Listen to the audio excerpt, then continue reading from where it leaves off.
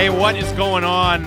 We're on an hour early here. It's Jamie Dodd, no Thomas Drance. We'll call it a special extra hour of Canucks talk here with me flying solo because boy, oh boy, is there a lot going on in Canucks world today. Tons to get into when Drance joins the show at the normal time at noon today.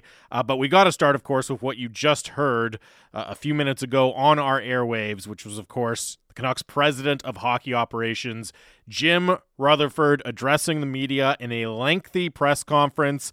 A fascinating press conference, of course, began with an update on Tanner Pearson. That was the stated purpose for Jim Rutherford having a media availability today. You also heard from Doctors Bill Regan and Harry Ceci as part of that update. But then the back half, the one that's going to take the lion's share of the attention, just very much a state of the franchise address, a state of the team address from Jim Rutherford. So I'm on an hour early here. I'm going to give my thoughts and my instant reactions to what we heard, but I want to hear from you as well. Of course, you can always text in 650-650, which is the Dunbar Lumber text line, and we're going to open the phone lines up as well. 604-280-0650. If you want to call in, get on the air, share your reaction to what we heard from Canucks president Jim Rutherford this morning at Rogers Arena. Again, 604-280-0650, and you can text in 650-650. So, I mean, man, there is a lot to get to. And first, before we go any farther, because there's going to be plenty of opportunities for us, for me, for you over the next day, week, etc., to share our criticisms of Jim Rutherford. And I do want to start by saying full credit to Jim Rutherford for standing in, inviting the questions, being open to the questions, and whether you like the message or not, whether you agree with him or not. And as I said, there's plenty to criticize, for giving very blunt, honest, direct, candid responses to all of the questions that the media had for him at Rogers Arena. I think he deserves a ton of credit. That's something that we haven't seen necessarily in the past from other Canucks high-level management, but we saw it from Jim Rutherford today, and I thought it was very impressive, and I think he deserves a lot of credit. Now, on to the content of some of what we heard from Jim Rutherford and some of the key takeaways. So first of all, just to get it out of the way, the beginning of the press conference, an update on Tanner Pearson. Not a lot going on there, right? They talked about the process by which injuries are identified and treated at the NHL level. Didn't say, we found this that went wrong. Setbacks happen. They weren't willing to divulge much in the way of a diagnosis or a prognosis for Tanner Pearson. So not a lot on that front. We will see where the story goes. We're going to go to the phone lines right now. Russ in Burnaby is calling in. Russ, thanks for taking the time to call us. What's going on? Hello. Oh. You there, Russ? Russ, we got you. Hello. Hey, Russ, you're on the air. What's going on, man? I just like to say, I like to see Alvin and Rutherford fired. The guy disparaged Boudreau, got rid of his great fourth line, got rid of his assistant coaches, and has mucked it up just like Benning did. Fire those guys. Bring in Dale Talon. Bring in someone that isn't as arrogant as that SOB. Thanks very much. All right, there he is. That is Russ from Burnaby. Call one and one call for Jim Rutherford and Patrick Alvin to be fired. After that, we are 1-1 so far, and you can keep calling in 604-280-0650. You can keep texting in 650 as well. Somebody texts in, wow, a whole hour to hear Jamie speak. What a day. Yeah, no Drance to cut me off right now. I got to make the most of this opportunity. And again, 604-280-0650. So the key takeaways for me, and I think the one that will dominate a lot of the reaction, was Jim Rutherford's comments about the future of this team, his plan for what he wants to happen. And there were a few things that stood out. One, right off the top of when the conversation really switched from the medical to the team stuff, Jim Rutherford said he's disappointed in the job that he's done so far, right? That he came in and the first job was to manage the cap, get on top of the cap, and they haven't been able to do that. Now, he also said, look, there hasn't necessarily been opportunities to do it, but he took responsibility. He took accountability. He said, I have to find a way to get it done, and I'm disappointed in the job he's done. The most interesting stuff for me was, he talked about when he came in, looking at it as this is a team that, because of the talent here and because of the talent of the core players, needs minor surgery. And now today, he said, because of the results of this season, because of what he's continued to see from the team, he's come around to the idea that the team needs major surgery. Now, if you've listened to Drance and I on Canucks Talk, that, on the surface, sounds like it aligns with a lot of what we have to say, right? That this team is not a few moves on the periphery of the roster away from being a Stanley Cup contender. This is not a team that you can, go into next season and looking at and saying, hey, this is going to be a top 10 team in the league if you make a few minor tweaks here or there. This is a team that needs major, significant work to continue to grow into a contender. So that's fine, and that makes sense from Jim Rutherford. But the interesting thing is then you follow it up, and the question inevitably comes about, are you going to go down the road of a rebuild? And the answer is, so familiar, something we've heard so many times here in this market, or at least it certainly feels like we've heard so many times here in Vancouver. And it's, no, we're not looking at a rebuild. I'd prefer to call it a retool. And then the part that to me was, if I was going to pick out one thing, and there's maybe one other that I'll get to, but one or two things that were kind of most concerning, most cause for concern, that really gave me pause about what we heard from Jim Rutherford today, it was that, look, he's acknowledging that they're going to have to trade some players, they're going to have to move some players out, but to hear him directly say, we're not necessarily looking primarily for draft picks, right? Because those guys could be 4 years away from helping you. We don't necessarily want draft picks. We want to bring in players who are 25, 26 or under. And then he goes on to specifically kind of say, maybe players who didn't work out on their entry-level contract somewhere else, and we'll bring them in and we'll give them a second chance. And that was, again, one of the two most concerning things that I heard from Jim Rutherford, because what it tells you so much about the timeline that they see, that he sees for this team. And maybe it's not a few quick moves to get it turned around for next season, but it's, a couple years, right? So we can't wait for the 18-year-old that we could potentially draft with, pick 22, if that's the direction we went in a Bo Horvat trade this summer. We can't wait for that player. We need somebody who's, 23, 24, 25. And the problem with that is, first of all, if you're choosing guys who have, as Jim Rutherford says, if you're acquiring, a young 22-year-old player, almost by definition, they are somebody who has not lived up to expectations in the NHL so far. Because you know what happens with players who are 21 and have lived up to expectations? They get the Matt Boldy deal that he signed earlier today in Minnesota, 7 years by $7 million. Teams aren't trading those players. Teams aren't trading 21 or 22-year-olds who have surpassed expectations, who look like they're going to be impact players. As Rutherford said himself, you're giving these guys a second chance. These are players that have disappointed in some way that you're hoping you can develop into something more. And when you kind of set your sights on those types of players, you're accepting so much risk. And as Rutherford said, look, there's risk in draft picks. Of course there are. Of course there are. But there's also a lot of upside. And to me, it's just the ratio of upside to risk is much worse for the Canucks if you're talking about, hey, we're gonna target this 23-year-old player who hasn't exactly lit the world on fire in his first stop in the NHL, but we're going to bring him here and we're going to get more out of him. That, to me, is a fundamentally extremely risky way of building a team, way of rebuilding a team, retooling a team, whatever you want to call it.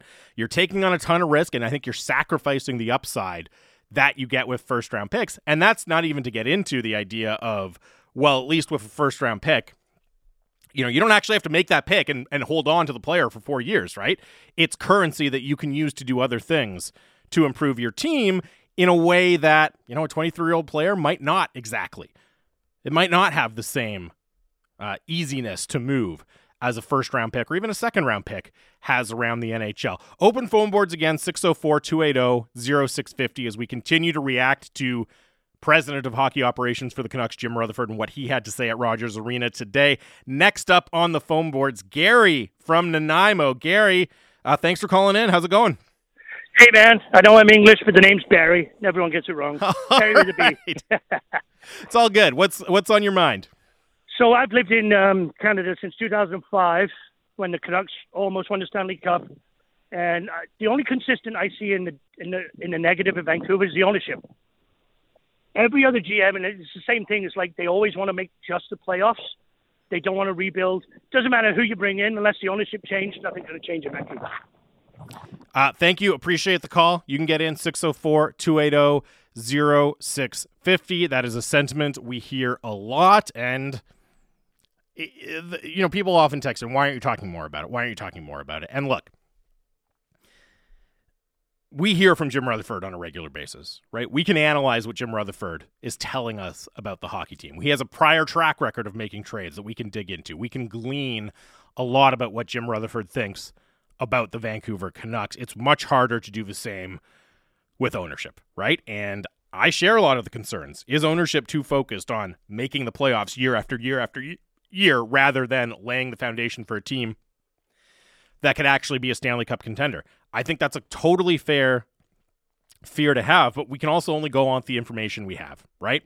And, in the interest of fairness, Jim Rutherford said, look, he has not had any interference from ownership, and I really have no reason to doubt that, Jim Rutherford, I don't think he is standing up and saying things that he disagrees with, but that ownership has told him to say. I think when Jim Rutherford talks about, hey, I want to retool, not rebuild, I think that's 100% genuinely what he feels. I disagree, but I don't think that's being dictated to him by ownership. I just look at the stature that Jim Rutherford has in the game.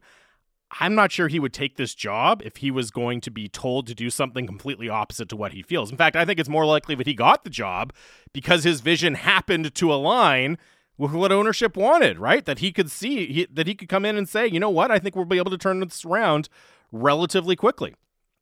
So it's a kind of a complicated question. I agree that it's totally fair to have some concerns about ownership, to have those concerns. But again, I also have no reason to doubt that Jim Rutherford is authentic when he talks about all of the different things he wants to do with this team in the years to come, or the weeks, I should say, to come, the weeks, months, years to come. Back to the phone board, 604-280-0650 if you want to get in on the conversation.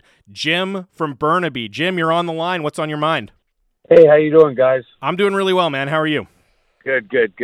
So I just want to say one thing. You know how everybody's bashing Bruce Boudreau and all that? Mm-hmm. In some ways, right? Okay, I know him. I played with him, okay? And I think the issue is the players, not the coach. If you watch them play, where's the emotion? Where's the commitment? Where's the drive? You get it sometimes, but you don't get it all the time. Okay, these guys are making big money. They should be happy to go to the rink and put 100% in all the time. That's just my issue. Thanks for taking my call. Don't bash Bruce no more. Thank you. Appreciate it. That is Jim from Burnaby. If you have thoughts on what we heard from Jim Rutherford, call in 604-280-0650. And I think it's telling just how much there was to chew on from Jim Rutherford at that press conference that we haven't even got to Bruce Boudreau and his future and his current status so far. But some interesting comments from Jim Rutherford. One, saying Bruce is our coach now. He even had some praise for what Bruce Boudreau has done so far in his time as Canucks coach, saying he's done a good job. But, and this was very surprising, and again, when you talk about Jim Rutherford being open, being candid, being honest, Rutherford acknowledged that even as long as a couple of months ago, and you'll recall we heard some of these reports back in November, that he has talked to potential coaching candidates. He didn't give names. He didn't confirm the Rick Tocchet reports that are out there. But Jim Rutherford very upfront that, yeah, Bruce is our coach now, but I've also looked around. I've talked to other people who could potentially come in. And that, man, somebody else asked about the challenging spot that Bruce Boudreau is in. I completely agree with that. I thought it was fascinating to hear Jim Rutherford respond with, yeah, we're all in a challenging position right now. And I think the fact that you have the president in the media publicly on the record saying, I've been talking to other candidates, I think that really illustrates how challenging a position certainly Bruce is, but the entire team is in right now. More thoughts on that to come. Back to the phone lines right now. Steve in White Rock, you're next up. Steve, thanks for calling in, man. What's on your mind? Hi. Yeah, I just want to stick to one issue that bothered me at the time, and I think continues to be a problem going forward, and that's the JT Miller situation. He had his career year last year far exceeding what he'd been able to accomplish before. And there's lots of good reasons for that. I understand. but his maximum trade value was then. And in terms of getting value for an asset like that, Rutherford totally missed the opportunity. I don't think many serious hockey people thought, you know what, JT Miller's probably going to get 99 or 100 points again this year. I don't think anybody thought that. I think the guesses, the sort of intelligent guesses, were all around 75 to 85 points. But he wasn't going to have the profile, the sudden burst of offensive production that he had last year. And it was going to trickle down a little bit. That's when they needed to be determined to move him. In addition to that, he had displayed some other divisive qualities with the team in his previous seasons here. This year again now, after we signed him to a very substantial contract, a burdensome contract, he's had the D'Elia thing incident, which caused a stir around the league. That's another thing that diminishes his value because it diminishes other teams' interest in bringing him in. They see him, maybe he's a bit of a problem. We don't want to mess with our chemistry. We want a guy like that to help put us over the top. And I think that was a major problem, an obvious mistake for a guy like him to make. Appreciate the call, man. We'll get into JT Miller right now and what Jim Rutherford had to say. And somebody points out in the text message inbox that, when Jim Rutherford was talking about Bo Horvat, he said, well, we've offered him a fair deal based on what he's done up until this year, but he's looking to get paid based on what he's done this year, which is very understandable from the player's perspective. And this texter says, and it's Rager, this call right here, used great logic with Bo, but they didn't do the same for Miller last year. It makes no sense. I think that's a fair criticism, right? That one player you were willing to pay as if their career year was their new level, which I don't ever recommend you do. I don't think they should do that with Bo Horvat. It's just surprising and maybe concerning that that same logic wasn't applied to JT Miller last summer. To what Jim Rutherford had to say specifically, because, and again, this follows a line of criticism that's coming in on the text message inbox quite frequently, right? He says that he's disappointed that he hasn't been able to do more to fix the cap situation, and a lot of people are pointing out this is something we've talked about repeatedly on Canucks Talk. Well, not only did they not take any chances, or did they not necessarily have the chance to address the cap situation, they also added a really significant long-term commitment to the books in JT Miller's long-term 7-year, $8 million deal. And on that, Rutherford was asked that at the press conference, and what he had to say was, look, you need some of those players.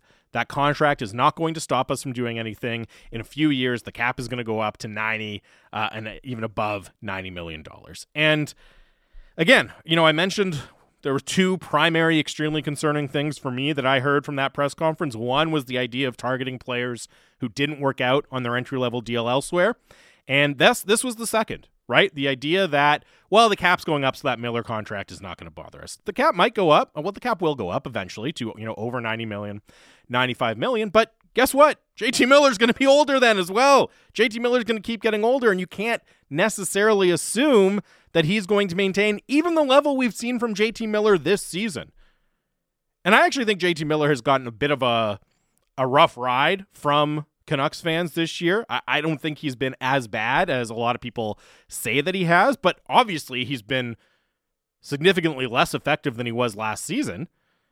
You would hope that this is going to be, a baseline at least of what you're going to get from JT Miller over the next several years, but you have no way of knowing that. Sometimes players decline dramatically in the early parts of their 30s.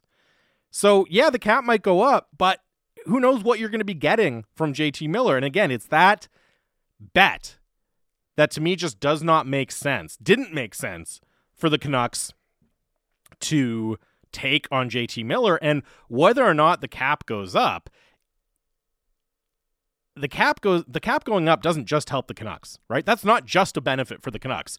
Every team gets the benefit of the salary cap going up. And what does it do? It drives up prices, right? So you can look at it and say, well, we'll have this extra cap space because the limit's going up.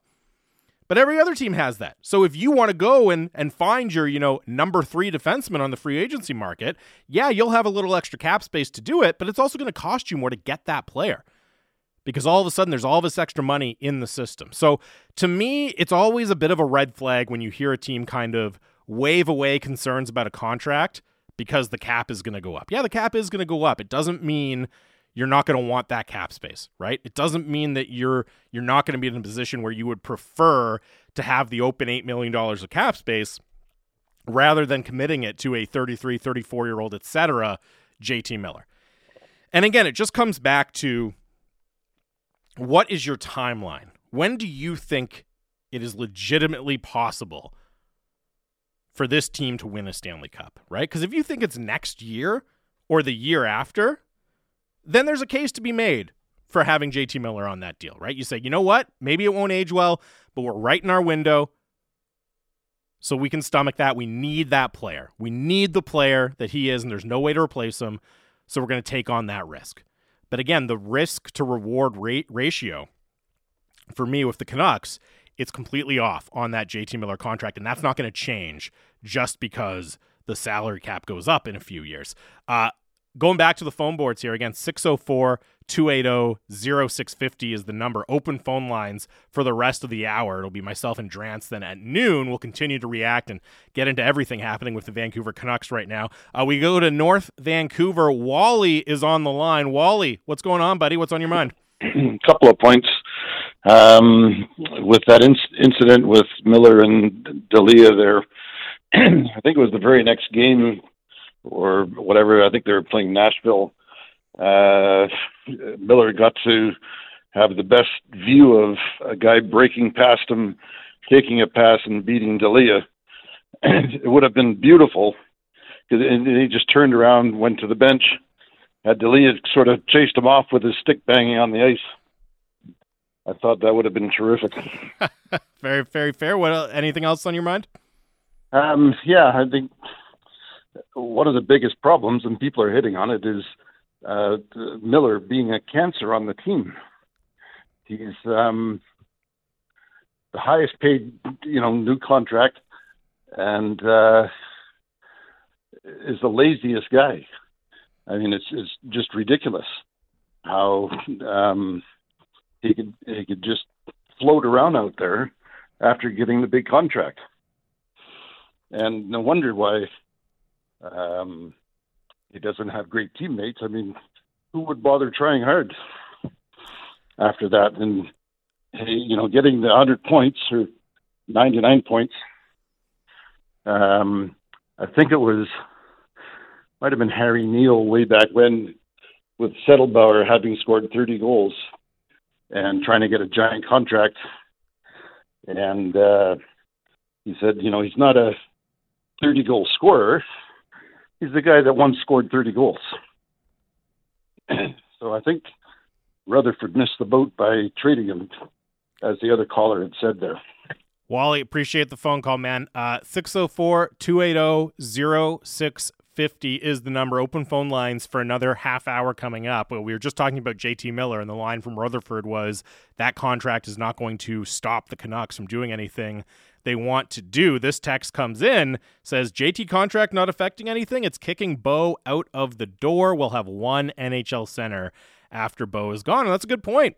Now, maybe you think you're still fine with the deal, but you can't say that it's not affecting anything, because I don't think there's any question, no question in my mind, that if they had traded JT Miller at the deadline, they would be signing Bo Horvat now. And again, I'm not saying that would inherently be the better situation or the right decision. I happen to think it would be. But again, you can't say that the decision to sign JT Miller to that extension isn't affecting anything. I think we're seeing what it's affecting already play out. The first big domino play out with Bo Horvat and those negotiations. Again, 604-280-0650 is the phone line. We're getting lots of calls in. We'll get to more of them on the other side. I want to touch on a little bit of what Jim Rutherford had to say about Bo Horvat, too. It's an early bonus hour of Canucks Talk with myself, Jamie Dodd, here on your home of the Canucks, Sportsnet 650.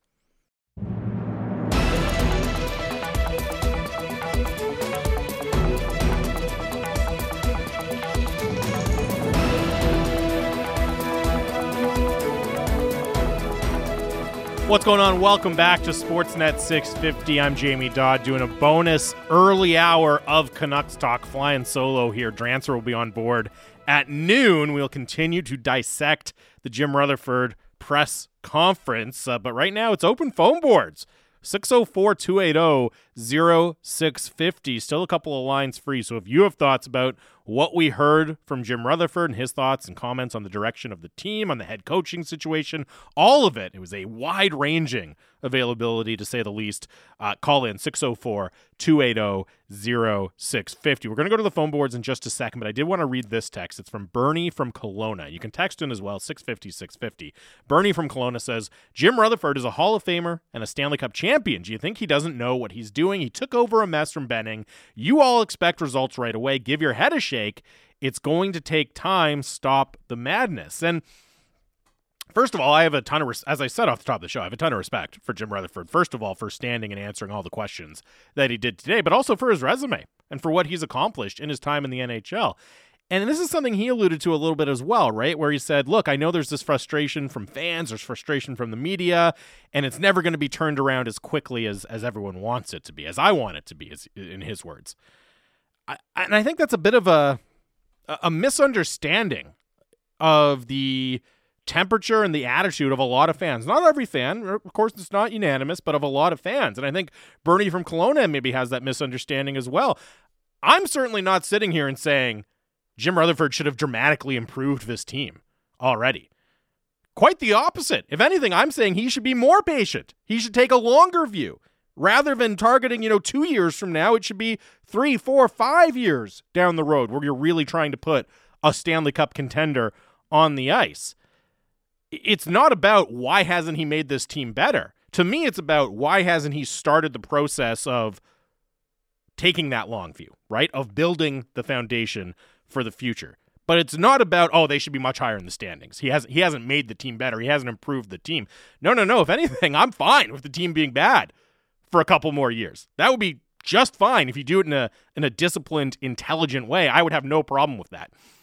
So I want to clarify that, right? It's not impatience for the team to turn around and have results in the standings. It's impatience for what I think is the right direction being taken. And again, I think that's something, at least from what I've seen in our text message inbox, talking to fans on social media, that a lot of fans would share as well. We're going to go back to the phone boards now, 604-280-0650. Rob in Richmond is on the line. Rob, thanks for calling in. What's on your mind?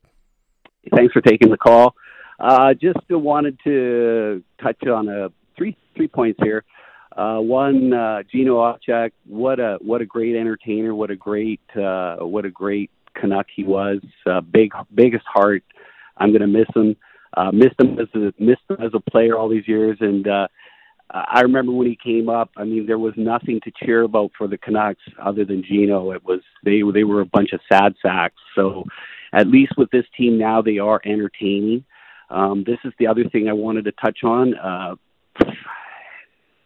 Rutherford is a smart man, and he's inherited a big bag of turd here.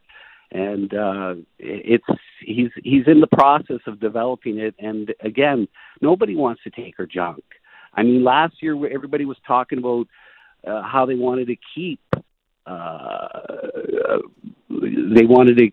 JT Miller, and this year it's now we want to get rid of him. No, JT's having an off season. He was the better piece to keep.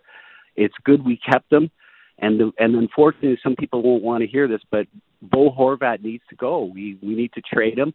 You got Podkolzin in the minor leagues that could possibly come up, and JT with a better year maybe next year and under some different tutelage will be a better player. Third point was basically, it's with moves with JT Miller and what he's planning on.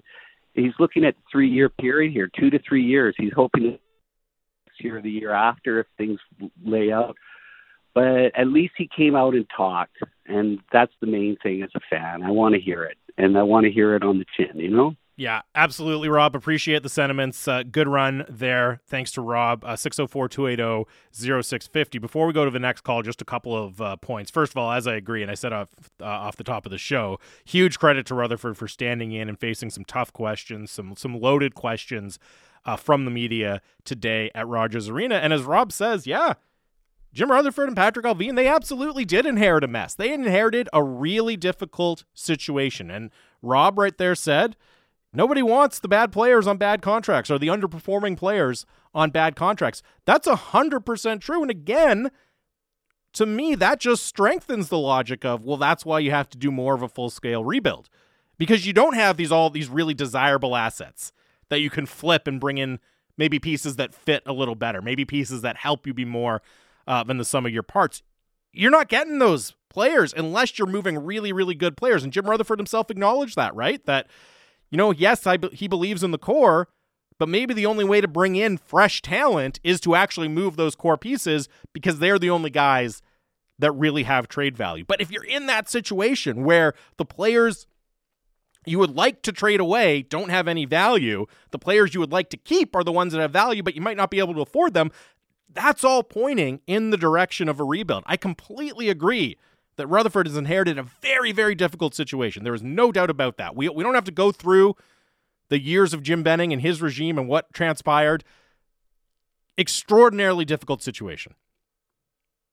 Again, sometimes when you get in a difficult situation like this in a hard cap league, what you have to do is take your foot off the gas and be willing to rebuild. Be willing not just to take a step back, but maybe take a couple steps back for more than the remaining half of this season, right? For potentially next year, for potentially the year after that, to set yourself up to get out of this extremely difficult situation. But I don't think there's any debate that, yes, Jim Rutherford inherited a mess, as Robin Richmond said. Next on the phone lines, you can keep calling in 604-280-0650. Shane in New West is on the line. Shane, thanks for calling in, man. What do you want to say? You kind of stole my thunder a little bit earlier on when you were talking about that. Oh, no, earlier than that. It was like a 3-year thing that Rutherford was talking about. To me, that's a red flag that he's thinking that he's going to satisfy the fans with another 2 years of doing whatever they do. Because that was another question I had, is he's got a GM with 3 assistants, and what the heck do they do? It doesn't appear that they do very much because there's not a whole lot happening. And bad contracts, buyouts, well, the only guy they're going to buy out is probably OEL, but bad contracts, wouldn't it be better just to keep 50% of retain 50% on them and get something back in return? You're still going to gain the 50% cap hit. But there's a lot of things that, they talk the talk, but they're not walking the walk. And it's alarming for fans when, you're hearing, 2 years, we're going to be a playoff team. We heard that for how many years of Benning? And this is coming out. Rutherford's a great PR guy, but, he's the president. The GM is the guy that runs the team, and we're not hearing nothing from him, except we're signing a 30-year-old guy to 7 years after the PR guy said, well, no, we don't want to do that. That's about all I got to say. Shane, appreciate the call. And, I think the central point there from Shane was the concern about the 2 to 3 year window. And as you said, that's something I was saying earlier in the show as well. It's a concern that I very much share. The point about, Allvin's the GM and he should be the one talking. I think at this point we've seen that Jim Rutherford, based on all of the experience he has as the front man for an organization, as a general manager and an executive in the NHL, he is much more comfortable in that environment, in the environment we saw today, we listened to today, answering those questions. Now, Rutherford is also very careful in these availabilities to kind of say, well, Patrick Allvin is the one who talks to players. He's the one who talks to agents. He's the one who handles all those things. But I think it's also very clear that Rutherford has a major, major hand in setting the overall direction that the team is taking. So I don't have a problem. That's kind of how a president and GM structure should work anyways. Yeah, you're going to hear from both of them from time to time, but I have no problem whatsoever with the more experienced, more comfortable guy being the one to deliver the message about where the team wants to go. 650-650 is the Dunbar Lumber text message inbox. We'll get back to the phone boards in a second here, but just a couple of quick texts in as well. This one, Unsigned, says, can we just realize Bo is having a good year? Miller has been better over the past few years. In my opinion, both should be moved, but this whole thing of we should have signed Bo, I disagree.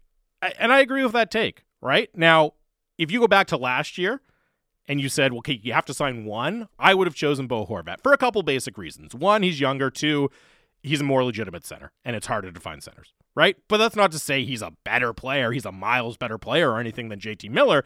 It's just I think he would have fit better, and if you'd done it proactively over the summer, you probably get him to a more reasonable deal than, certainly now that he's having this incredible career goal-scoring year. So if you told me you had to choose one, I probably would have chosen Bo Horvat, but I have no problem with looking at it and saying, yeah, they actually both probably should have been moved. That is a completely fair point of view to have.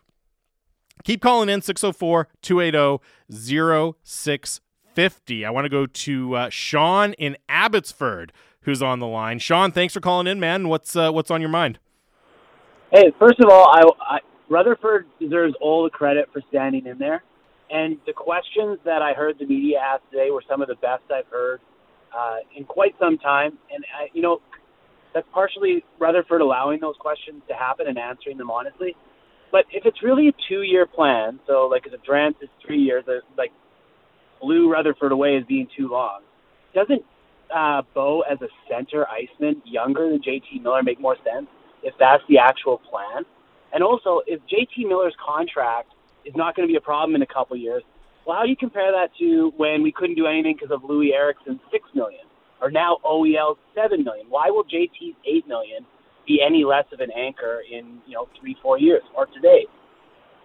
Yeah, I completely agree, Sean. I think those are two very well-made points. And I mean, again, look, I think there's a very fair argument to be made that both Bo Horvat and JT Miller should have been moved here.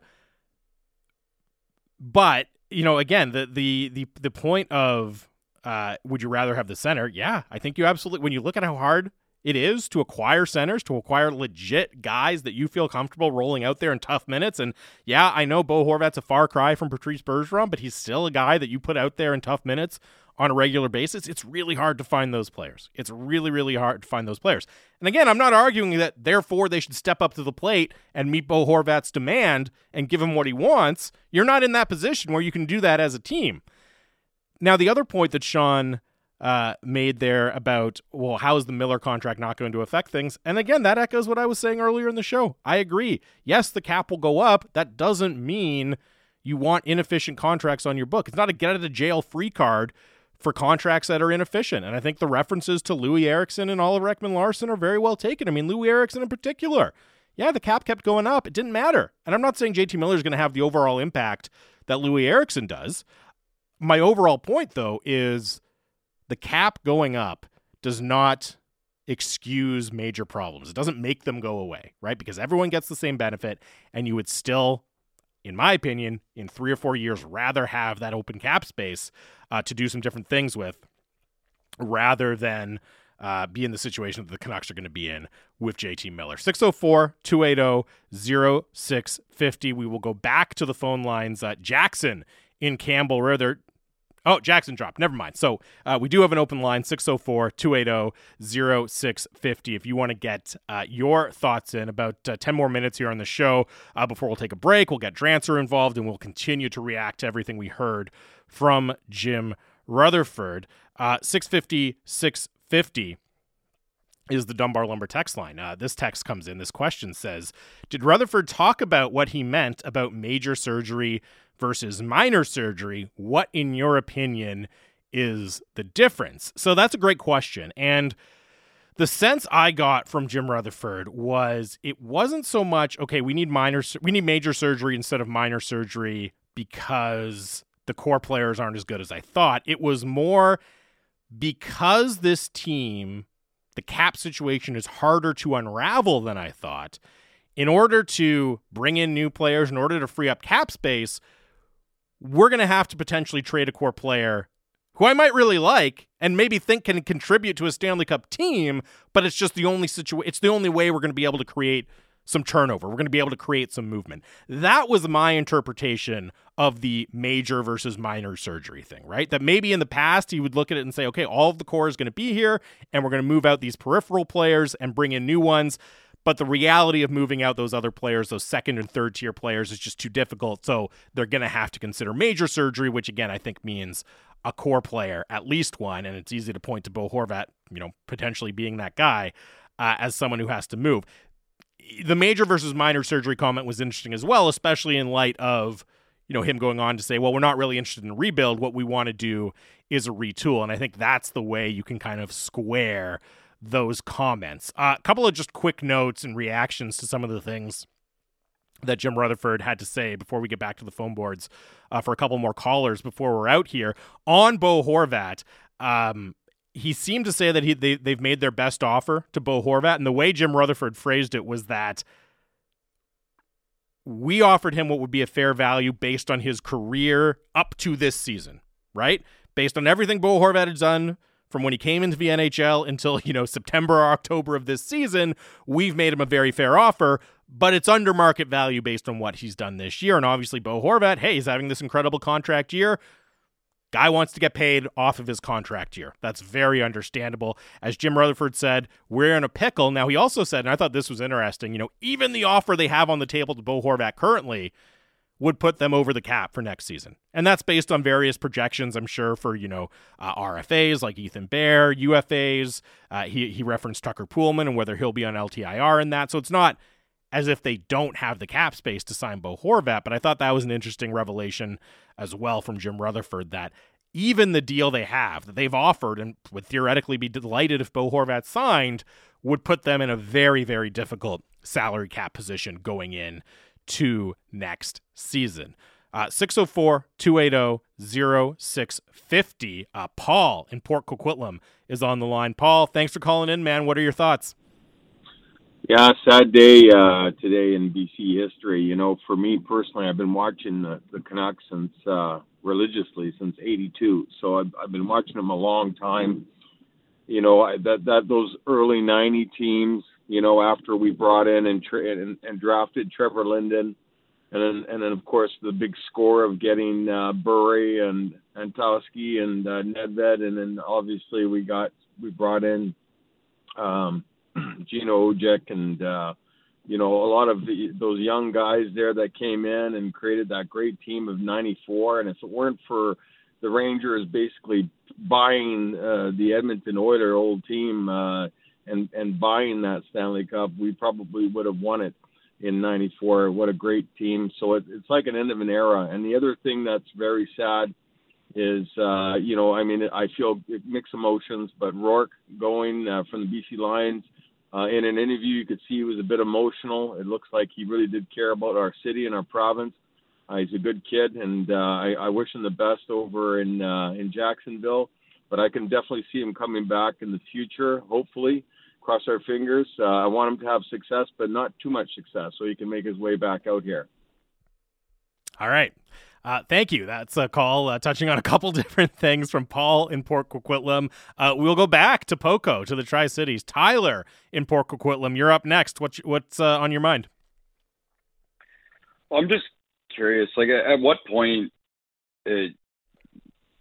Rutherford came in guns a-blazing, talking about how he wanted to build towards the future when he just started. Is he at a point now, I'm just wondering, where, Francesco clearly wants something, and at this point he's just like, you know what, I'm just going to cash this check until he tells me to leave. It just feels like he and Boudreau and everybody have checked out on the city, and, that's what it feels like at this point. Curious what you think about that. Yeah, I appreciate the call, and I understand the frustration from Canucks fans, but I got to tell you, you can say a lot. You can have a lot of critiques, I think, and criticism about the vision and the plan that Jim Rutherford laid out today, but the one thing I would not say about it is that he was checked out, right? That's not the vibe I got at all from Jim Rutherford today. And I think everything we know about Jim Rutherford, how competitive he is, the success he's had, he stepped away voluntarily from the job in Pittsburgh. He doesn't need the money. He doesn't need the legacy. He's already won 3 Stanley Cups. He's a Hall of Famer. I take Jim Rutherford 100% at face value when he says he's here to do the job, right? And I think I can understand the frustration. And again, it's frustration that Jim Rutherford echoed at the beginning of the press conference, or at least when he started talking less about the Tanner Pearson situation and more about the future of the team. He's disappointed in the job he's done. I just, and to the point about and again, this is something that I brought up earlier in the show or responded to from the comment about a caller. I don't think Jim Rutherford, from what we know about him and his career, would just kind of cash a check and do what the owner tells him to do if it was something that he strongly disagreed with. I think, again, the vision we're hearing from Jim Rutherford is him. It's what he wants to do. And again, I have a lot of concerns and questions about that vision, but I see no reason to wonder, is his heart really in it? Is he just doing what ownership is telling him? I think there's an alignment between Jim Rutherford and what ownership wants. That's probably one of the major reasons that ownership felt comfortable bringing him in the first place. But again, I think when you see the frustration, the willingness to stand in and answer those questions, to me, that is not a guy who's checked out, right? That is a guy who is willing to go through it, who is trying his hardest, agree or disagree with the results, with the plan, but that's a guy who is in it, who is trying to find a way to get this team on a different path. This text comes in. I think the blow it up and rebuild crowd needs a reality check. Good luck selling that to Petey and Hughes. Wasting 3 to 5 prime years of their career would likely push them out. I've said this many times on the show before. I completely agree that that's a risk, but there's risks to the path you're taking as well. And you don't want to talk about wasting years. Elias Pettersson's on pace for over 100 points with fantastic two-way results this year for a team that might not get 80 points. That's a wasted year. So if one of your main concerns is wasting prime seasons of your elite players, again, that speaks to the need for a new direction to me, because you're already living that reality right now. You are living that reality with Elias Pettersson. And hey, Quinn Hughes, I know there's questions about the overall impact, but he's putting up a ton of points as well. And again, for a team that might not crack 80 points. So that frustration has already happened. And I agree with the texter. It's a risk. If you say, you know what, we're rebuilding and we're probably not going to be even a playoff contender for 3 seasons, yeah, you absolutely have to worry about that and how it affects your ability to re-sign Elias Pettersson. But that doesn't make it the wrong move. And it's not as if the choice is, be a perennial playoff contender or rebuild. The choice is, again, continue to commit to a team that is not a regular playoff team, is going to miss the playoffs by all indications, barring a phenomenal second half run by a significant margin this year. So you're already staring that reality in the face with Pettersson and Hughes. And to me, the question is, okay, how do we salvage the remaining prime years of their career, the remaining years under 30 of their career? And to me, the best way to do that is to do more of a full-scale rebuild. Thanks to everyone for calling in. Thanks to everyone for texting in. The real Canucks talk is coming up. Drancer will be on the line. We will continue to talk about the Jim Rutherford press conference. Tim Hunter, former Canuck and former teammate of Gino Ojic, is going to join us at 12:30 as well, because we do want to remember, take some time out. I know there's a lot going on, but we do want to take some time out to remember the Canucks icon, Gino Ojic, who, of course, passed away over the weekend. Lots going on Canucks talk. Stay tuned here on Sportsnet 650.